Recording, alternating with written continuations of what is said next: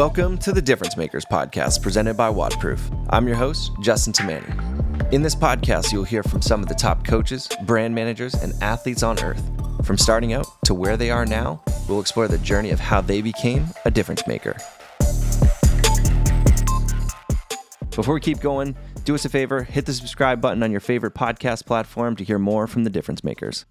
All right, guys, we're live. Welcome to the Difference Makers podcast. I'm here today with Chase Ingraham and Bill Grundler. I feel weird saying that because I feel like I'm introducing these iconic figures in the sport. So Bill and Chase are both affiliate owners, both CrossFit Games athletes, and both broadcasters in the sport. So welcome to the show, guys. Yeah. Thanks, man. Glad to be here. Don't use the I word with us. Idiotic is the only I word that I feel like best fits our skill set. I hear that, and my brain just goes to like, he's calling me old right on camera now. Man. He's just saying old. He's been here forever. There's two old guys in the sport that they've just been around forever. You guys just hear their voices and you know who they are. You guys remember these guys, right? Oh my gosh. You guys have just been the voice of this sport since the beginning, really. Dude, we've been doing this shit a long time. Yeah, Bill. Well, Bill was doing it before I was. Bill was doing it before I even knew there was broadcasting. He's like, yeah, we used to do it at regionals. I'm like, what are you talking about? I didn't know that was a thing. Yeah. Yeah, I was lucky enough to be at the first games. So it was me and Marty Say and Justin Judkins. And back then, Miranda, she was doing the sideline stuff. Yeah. 2010. 2010. That was the first broadcast games. Yeah. Like actually broadcast. I mean, they did videos and obviously the other stuff, but the first live broadcast, and none of us knew what the hell we were doing. I mean, what's a play-by-play? What's a color? We just were talking. And back then, like now it's really cool. They have all the people that they brought in the best of the best producers and directors. So like they put us in the right places and everything. But back then it was like, okay, ready and go. And you talked for 8 hours. Just go. 8 hours nonstop. There wasn't a break unless there was nothing on the field. Yeah. And it was nuts. Was 2010 the first year at the Home Depot Center? Yeah. Okay. Yeah. It was crazy, man. It was so great. And we didn't know. We had no idea what we were doing. I had no idea. None of us were broadcast people. The only one that was Marty Say he was a broadcaster on a Canadian news, like a business news station is where he came from. Okay. So that's where so he kind of had that voice, and he had that at least the broadcast savvy. He kind of knew the part. And then all of us were just like, we could talk CrossFit. I'll talk CrossFit all day long. And, there's that workout and here's this and here's that. But as far as knowing the flow and, what a color person is supposed to be talking about and what a play-by-play is, but we had no idea. We just were babbling on the microphone. Wasn't Justin, he'd had CrossFit radio at the time? It was, what sucks for Justin is that he was too soon in basically, he was like the first CrossFit podcast ever. Yeah. Absolutely. Yeah. It was CrossFit Radio, and he had guests, and they just talked about CrossFit, and that's where they brought Justin in because he was like a technical radio hosting dude. Yeah. Into the broadcast team, and what's crazy now is he did that. When did he start? When was CrossFit Radio? When did that start? I want to say 2008. Yeah. I want to say 2008. Dude, he's so right. I still have one of the CrossFit Radio t-shirts. So I have a don't ever sell that shirt, or no way. Save that shirt and then maybe sell it in the end. The first time I met Justin, this is when we were all together in 2012. And, Bill was someone that was like a character and a figure in CrossFit to me. Justin Judkins was because I listened to the show a little bit once I started really getting into CrossFit. Even more. And we did this workout as a team. And I think he had just come off hernia surgery. Oh, that's right. I remember that. And it's just 12 to 14 of us all kind of meeting together for the first time and working out together for the first time. So we just tried to murder each other. Yeah. Poor The whole idea is pecking order to the max. Yeah, exactly. CrossFit pecking order. We decided they're like, okay, this is our one opportunity to decide where we all fall in the hierarchy in the group, just based off this one workout. And poor Justin, like he was weeks, months removed from a hernia surgery.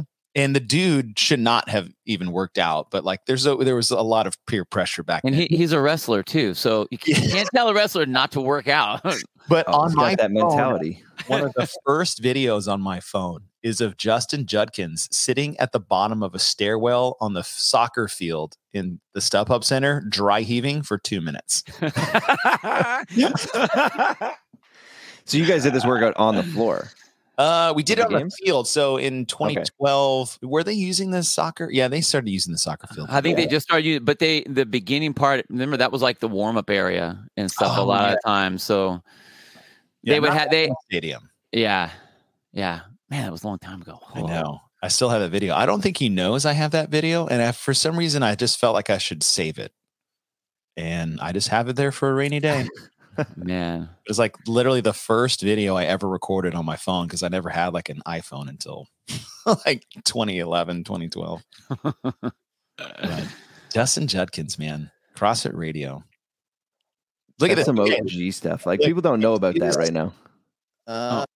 Oh my gosh, dude, it is the very first one. That's the first video I have on my cell phone, and it's of Justin Judkins dry heaving by a stairwell at the bottom.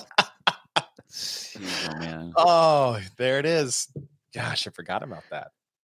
So Chase, how did you transition from CrossFit Games athlete to the broadcast booth? Reluctantly. That's how I transitioned.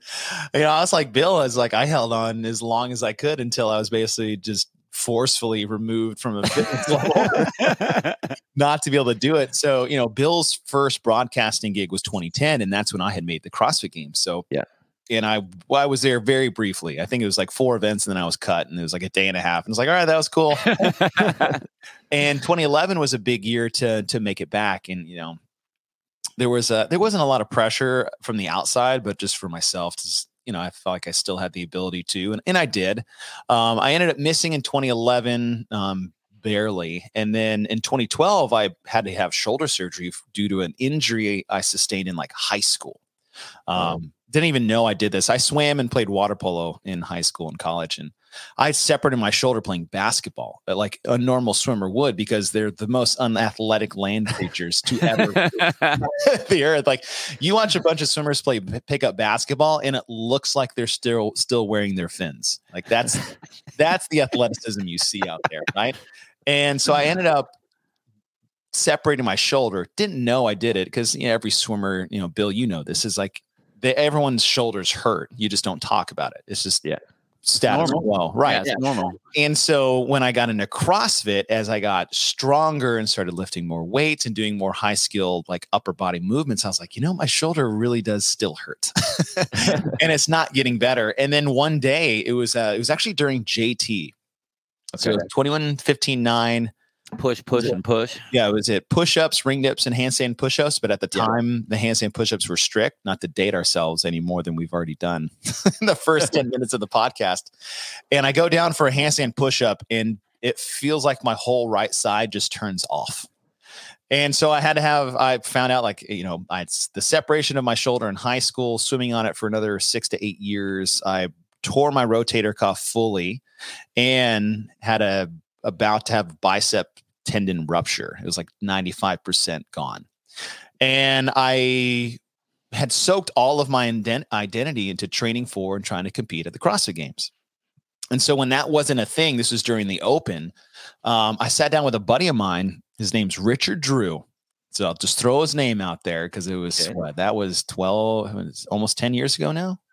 Yeah, 10, 11 years ago, March of 2012. And I was like, I need to do something else because I'm lost, you know, I have shoulder surgery and and he goes, you know what you should do? Because they have those update shows for the CrossFit Games. And it was like Rory McKernan in his bow tie and Matt Sherwood with hair. And I think Tommy Marquez was still getting coffee for everybody. I feel like that's the stage at which we were at. And he's like, you should pitch how to pick and select teams for the CrossFit Games, because I had done that for the last 2 or 3 years. So I was like, oh, that's cool. And sent the only person in media that I knew just the pitch idea for the update show. And it was Dave Ray, who's a photographer for CrossFit forever. And now he does a lot of things with Rogue. And he lives in Austin, Texas. And every time I see him, I'm like, I give him a big hug. I'm like, the only reason why I'm here is because of you. Because he forwarded my email to Tony Budding. And then Roy McKernan calls me like 4 days later. And he's like, hey, we're going to go broadcast the Central East Regional in 2012. Do you have any broadcast experience? I go, absolutely not. Do you want to go? I was like, absolutely. And so it was really that basic at the time, with, a lot of, new CrossFit positions opening up, is like, I just asked to be a part of something and then got the opportunity. Yeah. And at the same time, I was talking to my girlfriend, now wife. And I was like, hey, I got this broadcasting gig to go to regional. She's like, cool. When is it? And I was like, when, Bill, was it? Sometime in May? Yeah. Sometime in May. It was during your regional, right? Yeah. Oh, that's right. That's right. That's right. Yeah. And she's like, that's the date of my law school graduation. And I was like, okay, so do you want me to go to that? And wait, is that a thing? I don't know what you're talking about. Is that a thing? You graduated college. Wait, did you not hear what I just said? I get to go be a broadcaster. Did you miss that part of the conversation? So that was quite a thing to navigate as well. And I chose the broadcasting gig over the graduation. And fortunately, she stuck with me through that. And we actually just celebrated our 7-year anniversary. So that's how it all came to be.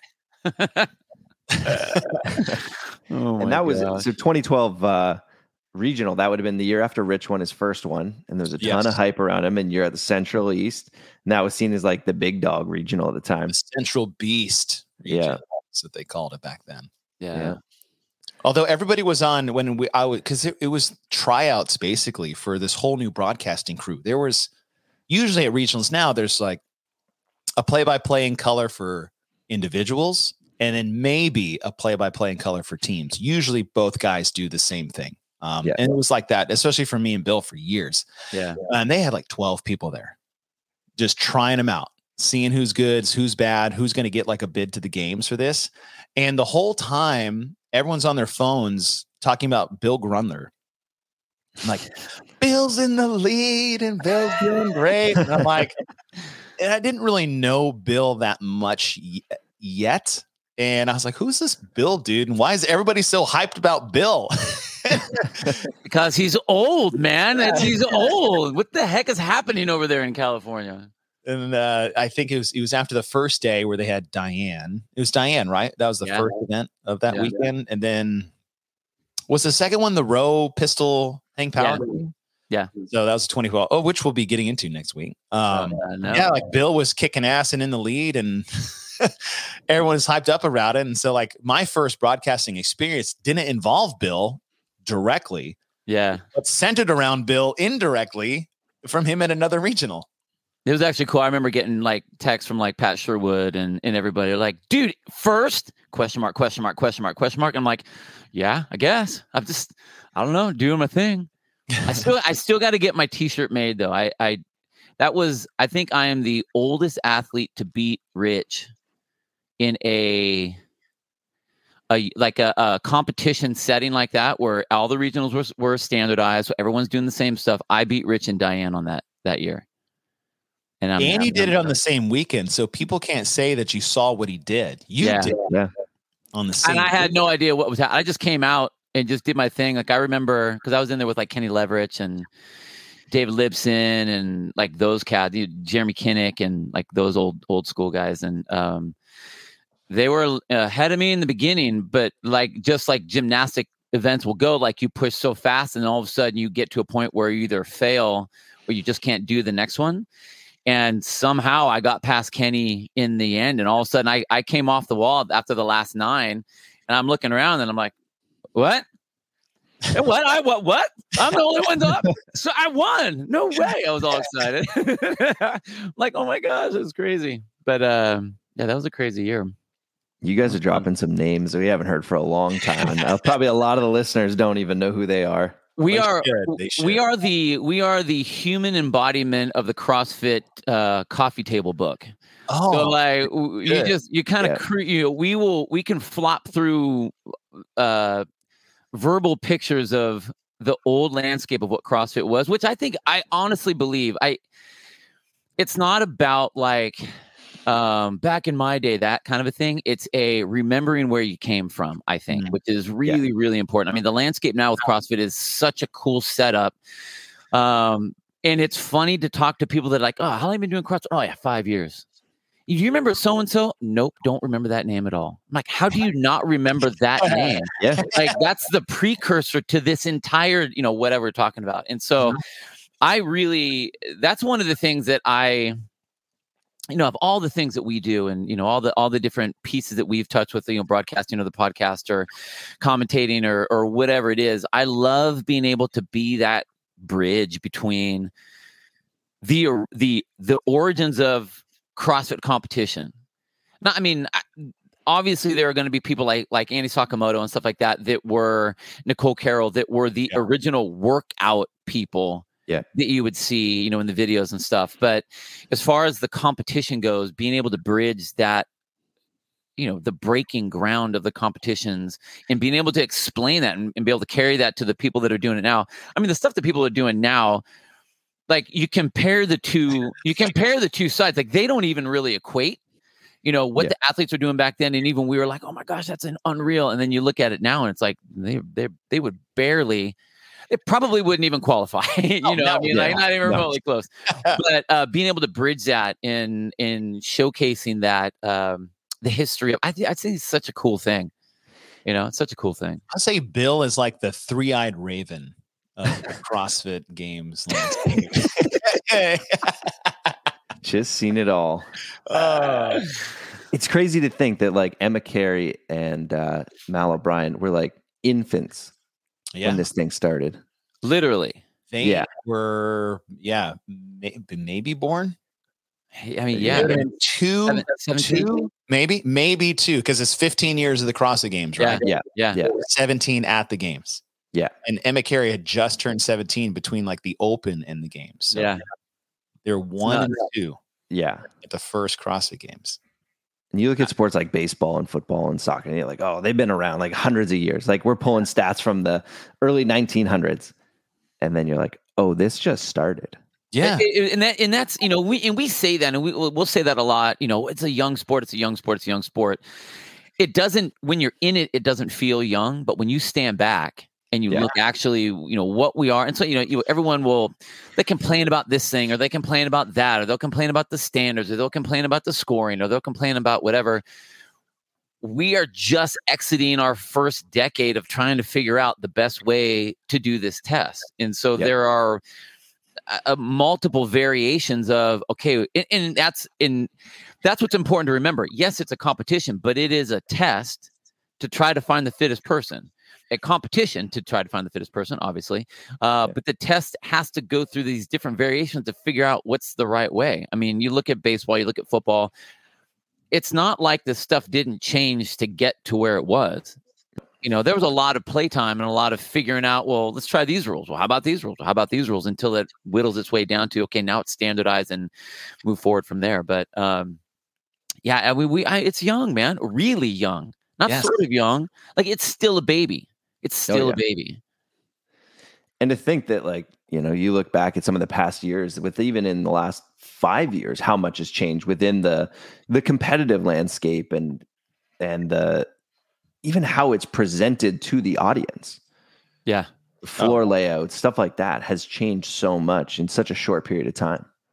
That's actually been there was a big disparity, I think, in the early days of like the broadcasting part, like the competition broadcast, not the update shows and that kind of thing. But the battles that used to happen between Tony Budding, who was the media side, and then Dave Castro, who was the competition director side, of trying to show like, okay, well, what's more important? And back then it was the competition if you were Dave, and it was the broadcast if you were Tony. And now what's really cool is the media side and the competition side has understanding that what's more important, and the answer would be like, yes. It's the same question as what's more important, moving correctly or moving fast? And the answer would be yes. It's the same thing. You got to have both. And so, now a lot of the competition stuff and Dave's gotten really good at this, where he's designed these appropriate tests, but then making it set up a certain way to like, okay, we can still do the test, but make it look this way so you can see who's winning. You can talk about who's winning. The fans can get behind who's winning. And that it really does take work to do that. Programming itself is an art, but programming for the test, also making it look a certain way, is like a whole nother level to that art. There's a lot of variables to put in there, and I think he does a really good job. It's been a lot of years to do that. Yeah. But he's done a really good job of doing that. Introducing the WOD-Proof Experience, designed to help you perform better than ever and stay focused on your goals. Unlock the power of our global community, become a content creator, and inspire others. You can now create your own communities or connect with other members worldwide. Compete and share your knowledge with our new user-centric design. One of the biggest feedbacks that you kind of hear from time to time from the athletes is that they're not showcased if they're not the one or two or maybe even three within the heat. One of the issues to sports. Yeah. How do you guys balance that out with like that visual of 20 athletes on the floor at a time and only being able to see one or two of them?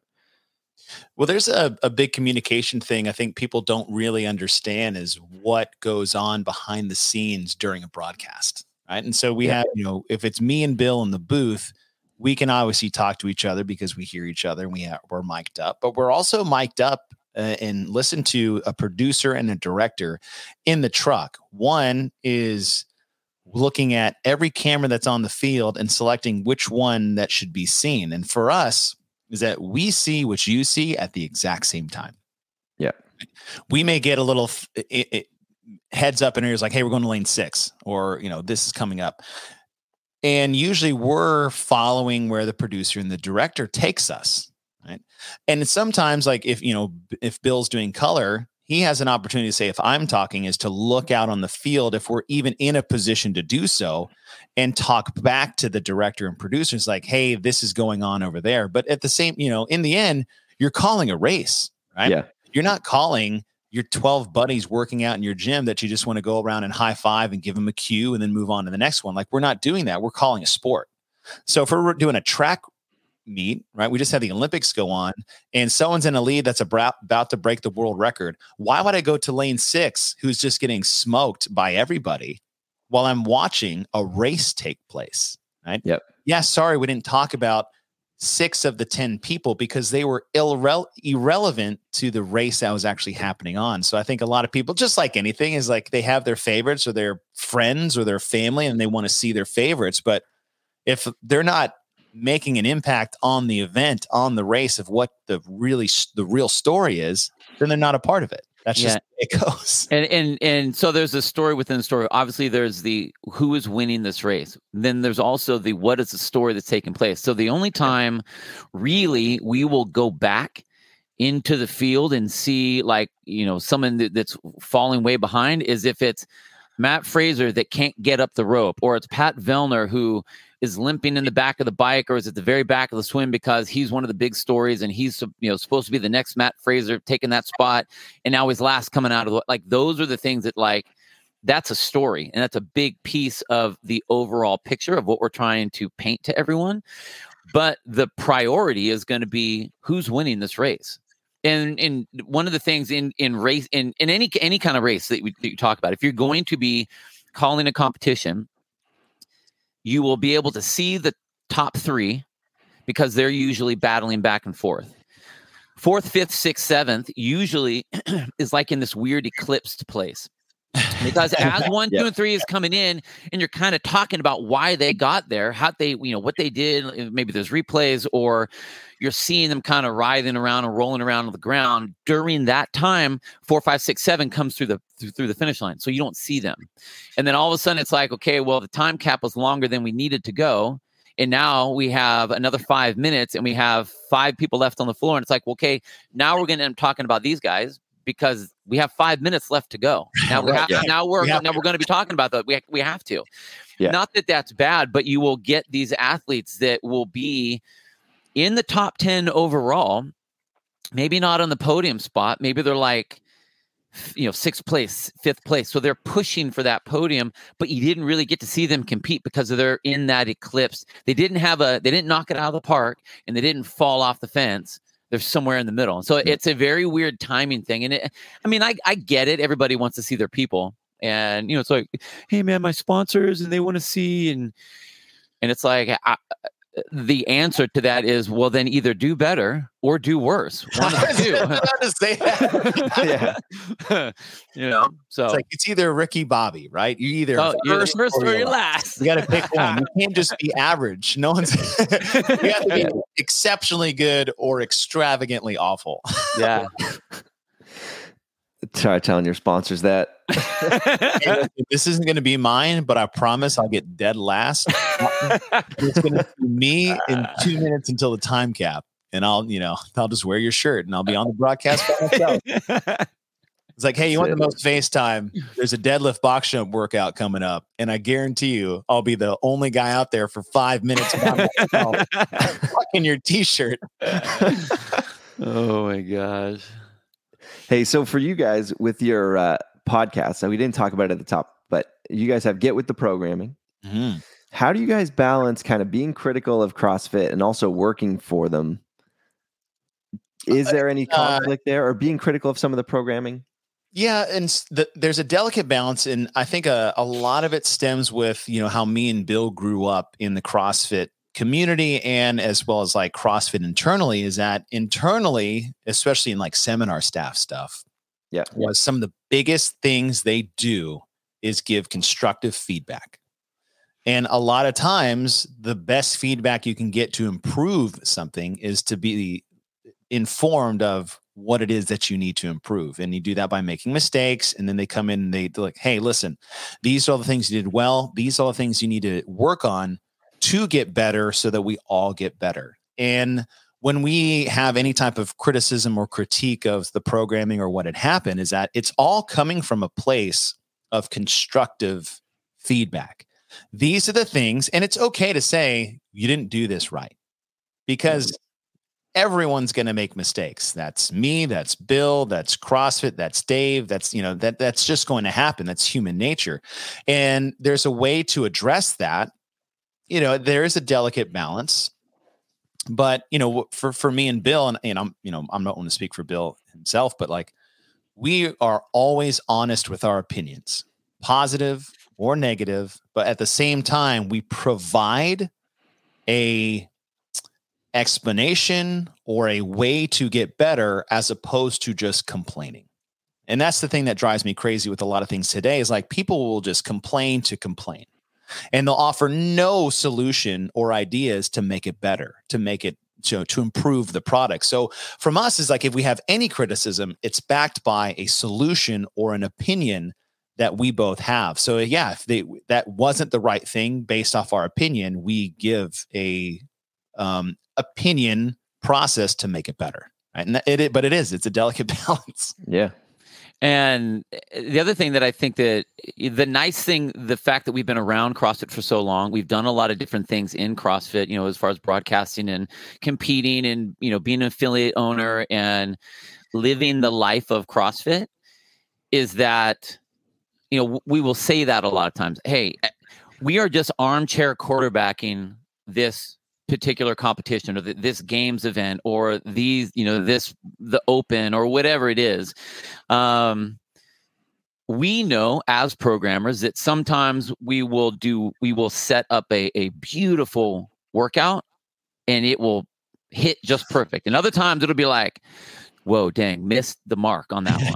I mean, it totally happens, and so all the time, so I think that, we are open enough to say that we think that we are good at what we do. We've done it for a really long time, but we still mess up also. And we recognize when we do. And so here we are looking at these other events and explaining what it is, explaining why we think it's a messed up. And in all reality, we just go, there will be times when Chase will think one way and I will think the other way. Yep. And it's, I think, refreshing the fact that me and Chase are close and we could have completely different opinions and be like, dude, I do not agree with what you're talking about. Nope, not even close. And be like, all right, well, that's what you think. And I think this. And we're cool with that. Like, that's okay. It doesn't mean that I think he's a jerk or he thinks I'm a jerk. It's like, we can have our opinions and that's okay. But what we are doing is we are throwing some information out to the listeners that are paying attention about our point of view on that particular thing, why we think it's good. And just like Chase said, we're trying to give constructive criticism of and using our opinions of why we think it's good or bad, what we think would make it better, or is there any way to make it better at all, or is it perfect, or whatever. And again, it's restating it's our opinion. So we there have been a lot of there have been a lot of weird things that have happened with CrossFit, and I think with even in the programming side, we will always try to say, hey, this is not a shot on CrossFit. This is not a shot on Dave. This is not a shot on. I mean, there were a lot of things we talked about in the Open this year. Yeah, finals especially, and the quarterfinals. And at no time did we say CrossFit has their head up their ass. Dave has his head up his ass. I mean, we were like, okay, that's way excessive. That shouldn't have been this way. It should have been like this. What if we retool it and we do it this way? And I think that's one of the things that we have done well. And and a lot of this is guided by Chase. He's like, hey, what if we take all the things that we said that were messed up and we retool the whole thing, just to show that it can be restructured. Doesn't mean that ours is perfect. Just means that it's another version of it. And so I think that it's been really fun. It hasn't been a we are right, you're wrong. It hasn't been a this sucks. It's a here's another way to do it. And here's another way to do it. And it's been pretty open that way, which has been really fun, I think. The most fun I have really is when we disagree. I agree with that. not like a first take fake. Like, let's just argue to stir up drama and listeners and what. It's like I love the way Bill and I handle not agreeing on a subject, because I respect Bill's opinion and point of view, and he respects mine, and we can literally just sit there and be like, I do not agree with you. Totally. I respect where you're coming from, but we'll just move on to the next topic. And it nothing always, I think people don't understand is like, you don't always have to win and you don't always have to lose. And that's a lot of the problems with a lot of things these days. Like, oh, this is the way. Like, there's not. Right. Unless it's math, there is not one answer to this problem right now. Right. Because all of it's debate and ideas and personal opinions. And, we have our own, as much, the negative ones probably get more attention because like, oh, how could you say something like that? But it's like, I mean, shoot, for 15 years of CrossFit programming in the spotlight, you think you're not going to have a couple that just miss or a slump? If people looked at, Bill's 13 years of programming and mine 12 years of programming and just picked it apart on a podcast or national television I was like, how much crap I would get for all the bad things I've programmed over the years, So it's like, and it's in the limelight. And, for Bill and I, is like, you do walk a fine line because these are people you respect. They're friends. They're people you care about. And it's all centered around CrossFit and the CrossFit community and the CrossFit Games, which we care about even more. I care more about CrossFit and the CrossFit community and the games than I do about any single person that works for CrossFit or that I'm friends with. And Bill will say the same thing. Totally. And that's why we're critical sometimes, because it's not about the person. It's not about the event. It's about the CrossFit community. It's about the games, and it's about CrossFit as a whole. And that's where all of our opinions centered around, not a person. Yeah. And that's where we come from. That's awesome. That's awesome take. You know what? When you guys talk about the community and being so heavily, focused on that, it's, this is the spectacle, or the games, specifically is a spectacle that gets the most eyes. It gets the most viewers, and it when it fails, like there's been some pretty noticeable fails, but when it hits, it's like, that was something special. Yeah. That was really something special to see and to watch. And this year specifically. You want to know what's crazy is it's very easy when it goes great, you just kind of have like a good feeling like, oh man, that was awesome. But it's just like any other thing in sports. When there is a bad call, when there is a bad something, that one tiny thing has like the 10 times effect over anything that was good. It's like you can do 10 good things and all it takes is one to ruin your, bad thing to ruin your reputation, like that kind of stuff. So I think that, there needs to be a little bit of grace that's given to anything that's happened. I mean, even in sport, I mean, oh yeah. When you have, if it's a judging call, whenever you have a human that's out there, there's going to be some subjectivity. And no matter what the rules are, no matter what sport you're talking about, there's going to be that was a bad call. That was a bad play. That referee, that judge, that whatever. Or it's the cut line or the scoring tables or the event or the order of the events. Mm-hmm. I mean, the fact of the matter is that shit happens sometimes. And you still, like, everyone's still playing by the same game, the same pieces. They're all tossed into the same bucket together. And I don't know. I think that people just love to talk, and that's the society that we're in now. Everyone just wants to kind of bitch about everything, so it makes it easy to do that. But that'll do what we can when we broadcast. Yeah, I mean, me and Bill will broadcast 3-4 days of competition for like 10 to 12 hours. And the only feedback we'll get is a name we screwed up or a movement we didn't get right. Or, like the one time I said the one thing or didn't label this body part the right way, or I said the wrong movement in the workout description. And that's the only feedback we'll get from the public. And that's just what it is, right? And like that, it doesn't bother me. Like it just, bothers some people. I know some people that work in this field that like scour like Reddit and whatever their comments are saying about the broadcast. Hey, did you see this? Like, I don't care. Like, and I said before, like, I don't care about one person's opinion about anything because I'm not doing it for that. And so that's just the way it is. And honestly, the fact is, they can have their opinion. Yeah. Okay. They're allowed. That's what's great about opinions is you're allowed to have your opinion. It's yours. You can think whatever. You can think whatever you want. Just don't treat it as fact and judge me by your own personal standards. Yeah. The opinion is your opinion. And that's what's when me and Chase are talking, we have our opinions, we have our angles that we come from, our programming perspectives and, our priorities and what we think is important and how we design and what we think is going to be priorities in whatever it is that we're setting up, because that's the way that we do what we do. That's not to say that the way that I do is the only way or the right way. It's my way. Chase does his way. Yeah. And when you line them up, it's like you can't say that they're competing next to each other necessarily because they're two different paths. Mm-hmm.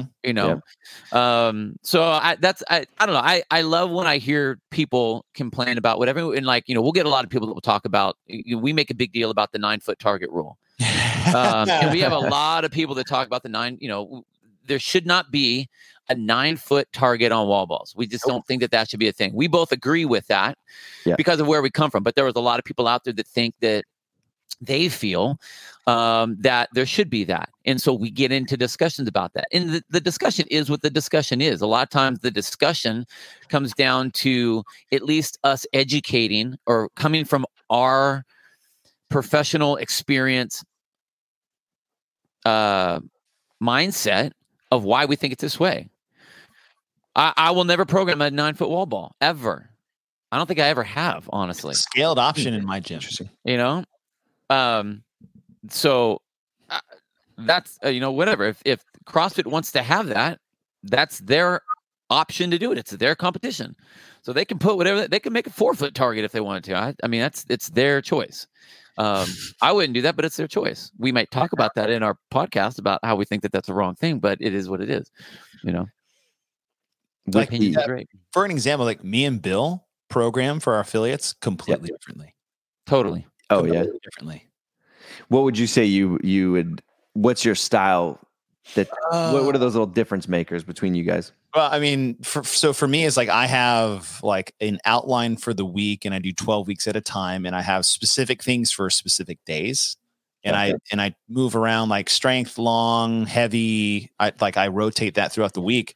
But Bill is every day is a strength and a Metcon. Basically. For the majority, right? For the majority. Yeah. Like I don't do that. In fact, we had a whole episode about programming pet peeves, and that was in my top 5. Yeah, totally. Totally. At least it wasn't number one. Well, it wasn't number one, but like, you know, it was just, that's the funny thing is like, we have these 2 different ways and like, there's nothing wrong with the way Bill programs. 0. No. Hell no, there isn't. And people love that. And it works because, you know, and the way Bill talks about it is like, listen, it's a free flow schedule. People have weird things. So we just do a little bit of everything every day to accommodate just life itself. And I was like, that's a great way to do it. You know, it's like mine is more OCD structure because that's just how I am in my gym. I'm only OCD in the confines of my affiliate box. Everywhere else is just a mess. And that's just the way we do it. And, you know, it's like, I love Bill's programming. Like the way he puts workouts together and assembles them is like, it's fantastic. Right. But the way we put things together on a weekly basis for an affiliate are 2 completely different processes, not necessarily different actual workouts or programming. Yeah. Yeah. And again, that's our experience. That's our history. That's how we were brought, you know, these things will be how we were brought up, either in our early days of CrossFit or our coaching days or our athletic days, or, you know, even some of that comes down to how we're trying to do what we're doing business wise. I mean, one of the things that I've learned doing this is there is a big difference between being a coach and being a business owner. And sometimes when you are programming, you're not programming for someone who's trying to qualify for the CrossFit Games. And they're like, Coach, I'm paying you to get me to the games. There are people that are coming in that want to work out. They want to lose weight. They want to be healthier. 99%. They want to enjoy that hour. They want to feel good when they leave. They want to do whatever. And what do they need to do that? So I was just having this conversation with one of my coaches the other day who he was all excited. He had to get one of his certifications, you know, re-upped and everything. So he just went through the seminar again and was all fired up and all, you know, CrossFit out and all ready to just lower all this great information and coaching cues on everybody. And it's like, hey, I get that. But again, this is not when they come in here, this is their time. It's your job to make their day better, not showcase how great of a coach you are by using all these cues and just hammering them on all this stuff. Yeah. It's a fine line of trying to walk that. Yeah. So, whether it's programming, I know, so programming, I now have some of that's built in to my programming because I want people to feel like they're getting the most out of the time that they're here. I would have a hard time, me personally, and this is one of the things that I kind of guide myself with is if I'm traveling to another box and in that box we're doing, and this is a big discussion, 5x5 back squats. Yep. I'm going to be like, okay, I don't know if I want to pay $20 for that, on the drop in for that.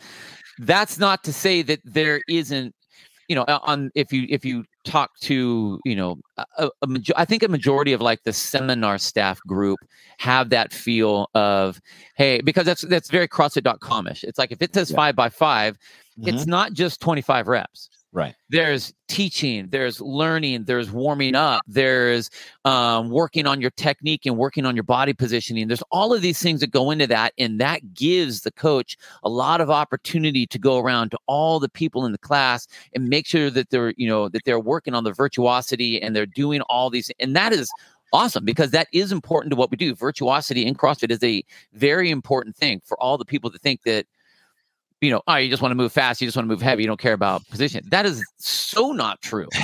Just because there are people that do that doesn't mean that that's what the emphasis is. So that is a very important thing. I know for myself, that if I was to go in and I had to pay that, I would have a hard time doing that. So that's where when I'm looking at my people, it's like, oh, I want to make sure you are getting the most out of your time here. And a lot of people, if they aren't used to, I'm coming in for coaching, they're like, I just want to get some sweat going. Mm-hmm. That's hard to balance. And so, I mean, again, there's not a right or a wrong. It's just how you choose to do it. And I just choose to do it the way that we do it. And, Chase chooses to do it the way he does it. His people love his programming and his setup, and my people love our program and our setup. Yep. And it's cool. And it's all right. That's what's cool about it. Yeah. That's what makes CrossFit affiliates so great is you can do that. It's not a franchise. I was coaching an athlete the other day, and he asked me, how many different CrossFit workouts are there? Ooh. Oh my I was God. like, there's an infinite number of workouts. How many stars are there? Yeah. In the universe. Oh my God. That's actually kind of a cool question. Yeah. Because you see someone that is like, that's like a little kid asking about, where do babies come from? Like, that's a big question right there. Yeah. That's funny. I asked a question to the first affiliate I joined, the guy who owned it. I was like, how do you get a hero workout? And he told me, I go, oh, never mind. Yeah. I don't want one named after me. They have it. Isn't that 21:59 deadlift? Yeah, right. Deadlift and box jumps. I feel like there's a story there. Are you talking now the regional workout, the deadlift box jump? I mean, it's come up a couple of times now. 2-time regional workout event. Yeah, there's a story there. Okay, the quick story was, I mentioned at the top of the show, is in 2011 I barely missed the CrossFit Games. It's because of that stupid event. It's because I barely missed the CrossFit Games because I got 34th in that event, and it didn't help that the scoring system was points per place finishing. So if you get a 34th place finish, you're pretty much done. But it didn't matter that the other 4 events was a first, 2 seconds, and a third. Don't worry about that part where I had 4 finishes in the top 3, but that 34th place deadlift effing box jump workout kept me out of the CrossFit Games in 2011, which was super great. So then I had shoulder surgery in 2012. I spent this whole year getting back to form. I'm at the 2013 regional, and I am blowing the doors off everyone. I am winning at the halfway point by 23 points. 23 points in a point per place system. Basically, I have it locked up, except for the fact that the 4th event was the damn 21 box jump workout again, where I took 41st. And it effed me up so bad that I took 41st in event 6, and I took 41st again in event 6, event 5 and 6, and I ended up in like 20th overall. I went from first by an insurmountable lead to dead effing last in the next 3 events because of that stupid deadlift box jump event. So if you wanted the story, there it is. Could you imagine what the long version of that story would have been? Oh, man. Hey, if it makes you feel any better, I missed my first year I did the Open. I missed regionals because of the deadlift push press box jump event, that AMRAP. Oh, yeah. Yes. 15 reps moved me up something like 200 places on the leaderboard. Wow. And it was the year, so I think they took 60 to regionals in 2013. 2012, 2013, whatever it was. They took 60, and I finished 68th. But on that one workout, 15 reps, one round. Actually, sorry, it was 15 reps, one set of the box jumps. Would have moved me up 200 places on the leaderboard in Canada East. Yeah, me and Bill had a critique of that. So, that totally. 11 minutes of box jumps. That workout is the death of me. No, that's a terrible workout. Don't ever do that one again. Yeah. Jeez. So for you guys practicing, do you guys ever practice your broadcast skills? Like, how do you guys do that? How do you guys just get ready for an event? I mean, no. I don't want to say no, like we don't prep, right? Yeah. There's a difference between prep and practice. Yeah. And a lot of Bill and I's practice was like off-season stuff. Okay. Yeah. And like Bill got into that world before I did. And I was so thankful for Bill because, he would help me get these like off-site or off-season broadcasting gigs, which was very, very rare in the early. It's still very rare now, honestly. Totally. Yeah. Yeah. And it was like Granite Games and Wadapalooza. Like Bill and I were the only broadcasters for Wadapalooza for like the elite individuals and teams, and the same thing for Granite Games. And then Bill gets a gig in Dubai and gets me out there, which is super cool. And then we did the East Coast Classic when it was Ben Bergeron's deal. It's like, so a lot of our practice was the off-season stuff that none of the other broadcasters did. Yeah. And all those gigs are just like hustling. And, totally. Yeah. Just in me riding Bill's coattails for like 5 years. And so that's the practice part, but the prep, that comes, that I don't think that ever stops. The prep. It's like, we watch what happens during the Open. We watch everything that happens in regionals. We look at the off-season stuff. We get information from like Chad Schroeder, who truly is the three-eyed raven. Dude, that guy, right?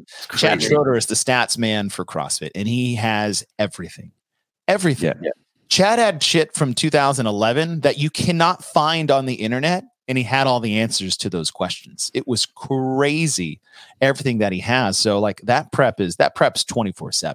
Yeah. And it's not really prep, like Bill, that's just what we do. Like, this is all we talk about. Like, not to sound like stupid and boring, like, oh, this is all you guys do, just talk about CrossFit. It's like, no, we're just like, that's how invested we are. So it never leaves. Right. Yeah. And so the prep is more like individualized with new people, but the practice was all those off-season events. And I think one of the things, like, there are commentators, I think, in all kinds of different sports where they come at it as a fan. Yeah. And I wouldn't say that we are, and Chase has said that, we're fans of CrossFit. And I'm not going to say that we aren't fans, but we have a much deeper connection to what it is. We have been competitors. We have been coaches for athletes. We have the general community. We are coaches on the floor for all different levels of people. We do programming ourselves. We don't have a problem talking and communicating about this stuff. And so this is like, this is the world that we're in. So as far as like, do we practice the talk about CrossFit? No. In fact, the way that we got put into our spots was we're not afraid to talk on air. We're not afraid to talk. We like, the light doesn't go on and we don't go, I have nothing to say now. Yeah. Like if someone says, hey, stretch it out, that's what we do, man. Like you want to talk for 2 hours? We've been on podcasts where they're like, hey, just to let you know, the podcast is going to be 45 minutes. That might be a long time. I'm like, dude, all you need to ask me is one question. I will fill that time. Yeah. I'll stretch. Like, are you kidding me? Like, that's what we do. So the talking part is not an issue for us. It was more making sure that as long as we know what the event is and we start bringing in our information, and then, of course, the play-by-play they have their part that they're in their information that they want to work with, and the color will have their part and information that they want to work with, so that broadcast can flow. And then I think more what's important now for the broadcast shows that go on at different places, that there is a very unique synergy between those two people. And I've worked with Sean for a lot of years. I've worked with Chase for a lot of years.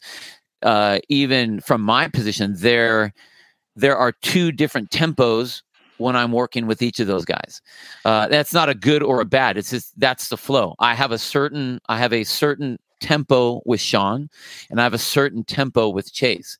And what's interesting is when a lot of, they're bringing in new players, and they're bringing, they want to test some more people. They want to grow the team, the media team, and you bring in some other people. That flow will get disrupted. And I don't think the general public necessarily can see it. But since I know these guys, like, I'll be able to see the flow get different. All of a sudden, someone's saying something that they always say that's kind of like their little crutch word, because they're waiting to think, it's like, that tempo's not there how it normally is, or someone's talking more than normal, or not as much as normal as they usually are. And I think the practice is just experience between the two. When I sit down with Chase, when we sit down to talk, we've obviously done the very professional edge of the broadcast side, and then the very low key of our podcast. And there is a difference between the two. When we're on our podcast, it's like me and Chase sitting down at a table with a beer. And that's kind of one of the things that he wanted. He wanted that show to be that design like that. Us talking about the events with a beer in our hand after the crowd. That's what he wanted it to look like. Yeah. When we're on the air, we try to get very professional, meaning Chase wants to tell you what is happening, who is in the lead. I'm going to tell you why they're there and how they got there and what they should be doing with that. So that's kind of the setup with that. And the more times you get to do that, that flow becomes very natural and very easy, and it gets very, I think, it's really nice. You look at any of the other sports that have their commentators that have been doing it for a long time. Yeah, you almost feel comfortable when they're talking. It's like they're picking up a nice warm blanket and laying it over you because you're like, I know what's happening now. I can obviously see what's happening, but now I know this and I hear these things and what they should be doing, and why they're doing it, and who's doing this, and what points need to be made, and all this. It just it really, the idea is to kind of fill in the cracks of the experience for the viewer, entertain and educate while they're watching it. So yeah. And you're spot on with the rhythm stuff, and then for me is like I've been on both sides, like play-by-play and color, but like when me and Bill work together, I do play-by-play. So like I call what's happening, and Bill, like he just said, he's like the why, the how, all that stuff. Yeah. And he's right. It's like our podcast is pretty laid back, and we try to make sure that we're having fun, and even the times where we're upset about something, and or I am, and but on our broadcast, like we are very professional, but we want to make sure is that people are having fun while it's happening. Right. So we're doing our jobs professionally, but we're having a great time while we're doing it. And that's really what I love about working with Bill, is that, so if like, I have to go to Dubai, honey, I'm sorry, I'm going to be gone for 7 days and I have to work. Yeah. Which is a total lie. And I don't want to. It's not work. It's like I get to hang out with my best friend, and I get to broadcast with my best friend, and I get to have fun.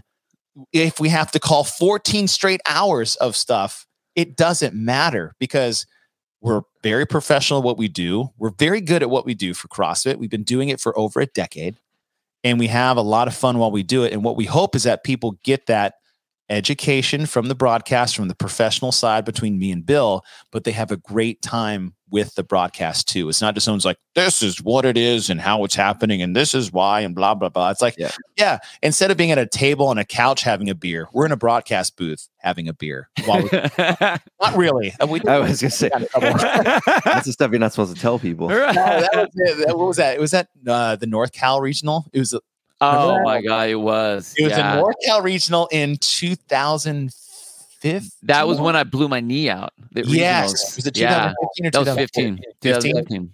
Bill's gimping around the entire weekend because he just tore his ACL the weekend previous. And it's like the final event of the final day of the final regional, right? This is the last of the last, because we're in California. So it's the last one to go. Yeah. And in the final event, me and Bill, I don't even know how we got them. I don't know how we got them either. But we got beers in our hands. Broadcasting. This is how far we've come in the professionalism. Broadcasting live, beer in hand. And it took Nicole Carroll to come down. He's like, hey, I get it, but let's save this till after. And I think I just like took a real big sip and I put it underneath my desk. And as soon as like, all right, that's the NorCal Regional. Congrats to the finales. And then we're out of here. And as soon as we were off, I was like, beer up, beer in my belly. Oh, man. The old days, the good old days. Good old days. But even like with that, like, so we've done basically that same thing as, educating and entertaining as much as we can in a variety of situations. I mean, with CrossFit, they've always tried to really make it top of the line, the right trucks, you got the good producers and the directors, you have all the right equipment and everything like that. And we have worked in the stuff that you see on, all the football shows, all the World Series events, all of that. And Super the people that do that. Yeah. From that end, all the way to the flip side, where we're in some events where There's no camera on us. We don't have any headsets that we don't know when we're on the air, if we're on the air. We don't have any microphones. We are using a little lapel mic between the two of us, passing it back and forth as we're trying to do an event while we are laying back on this grass field with no shirts on because it's hot, because it's in Florida.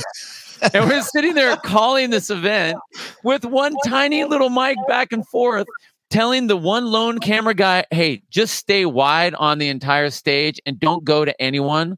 And we'll just talk about whatever's happening. Yeah. He like turns around and goes, what? I was like, just sit down, bro. Yeah, we don't. I was like, can you see the whole stage? Yep. Sit down. We'll take it from here. Or it's raining so bad. We're in the same place, by the way. Yeah. It's raining so bad that all the cameras are down. The event's still going on. And we're supposed to be calling it because people are paying for this broadcast to watch it. I mean, it's a subscribed thing. So we go into, they have all of this stuff. It's not a truck. They have a van with a bunch of electronics in it that's all shoved in there. They have one little black and white TV that is cut up into quarters. And we can see there's one covered GoPro that is stuck over the main stage. You can't see the start of the stage. You can't see the finish of the stage, but you see people kind of passing back and forth. And me and Chase are shoved into this van. We're like, hey, well, let's just get in there and we'll start talking about it. And we just start talking. The event's going and we're like seeing people go back and forth on this screen and we're just talking. Sort of can see stuff. I mean, it is a torrential downpour. It was terrible. I think I know what year you guys are talking about. It looked like it was shot on like security cam footage. And the van was off and the doors were closed. So like it got all foggy in there. It looked like Rose and Jack from the Titanic are in there broadcasting or doing whatever it is they're doing. And we're like calling on what is like the screen size of a Game Boy. Yeah. Yeah. Like where they got that TV from, I have no idea. I don't know. And those are the best parts though. Like those are, even in the moment, like it sounds like such a shit show. And it is, right? Yeah. It's a train wreck. But it was just the way we did it. I mean, we made do with what we could. Me and Bill are always appreciative of any position we're in, especially when it comes to like serving the community. And broadcasting to us is that opportunity. Yeah. It has nothing to do with us. Zero. The less it has to do with us, the better. The only thing we want you to know about is what we're telling you, not who's saying these words and what they look like. I'd rather not. Like, you're going on camera. I'm like, dang it. Can we not? Can we just come on the air and start talking? Because like I said, we don't want it to be about us. We want it to be about the people on the field and the people watching the video feed. Like that's our priority. And you guys can tell when you listen to those broadcasts, you can tell that you love what you're doing. You love the sport, the community, and all those things included in there. And I mean, that comes through when you guys are on the mic. Cool. I hope so. Yeah. That's what we want. I mean, we don't talk for ourselves, even though we sounds like it. All right, guys. Thanks so much for your time. I really appreciate it. Yeah. Thank you. Oh, my pleasure, dude. It's been awesome. Before we go, where can they find you guys? We talked about your podcast a little bit. Tell me a little bit more. Where can they find you guys and where can they hear you guys next? Oh, on the podcast is called Get With The Programming. It's on all your podcast platforms that you get, Google, Spotify, iTunes, all that other stuff. It's Get With _ the Programming. Oh, you have a little graphic there. I got graphics. Very nice. _ the Programming on Instagram. You guys can reach out to us there. We're running through our regional Analyzing the Programming series. You can find me, Chase _ Ingraham. And the next one we have coming up, we have an episode actually dropping later today for our Patreon supporters, which is going to be cool. We took the 55 events that was the 2010 regional, and we created our own standardized 6-event regional. So that's pretty cool. That'll drop later. And that's where you can find the podcast and myself and Mr. Bill Grundler. Old Mr. Bill Grundler. Old Mr. Bill Grundler. Jeez, oh man. Old. I didn't put the D on it. Old, like old glory. There you go. Just at Bill Grundler. Same thing. If you do the, anything on the podcast posting, we both see that. I do like master's programming. I have my legacy program that I do. You can find that at the _legacy _program. CrossFit Inferno is mine. CrossFit Big D is Chase's. That's right. I mean, we're splattered all over the place. I go our YouTube. We get with the program. Oh yeah, we go. You guys That's are right. more visual experience people, like we are on this podcast here. You can find us there as well. That's right. Actually, we get a handful of comments on the YouTube as well, which is actually pretty cool. Yeah, we'll respond. Respond every time. Yeah. And even on that one, like we'll do with one of the things that we didn't say real quick about the get with the programming. It's not just talking what the games program is. I mean, we go back and analyze all the different stuff, but then we start talking to programmers. What's their main field? We had Justin Kotler on here with Underdog, before the games, which is really big because there was a lot of hype behind his team as they were coming through.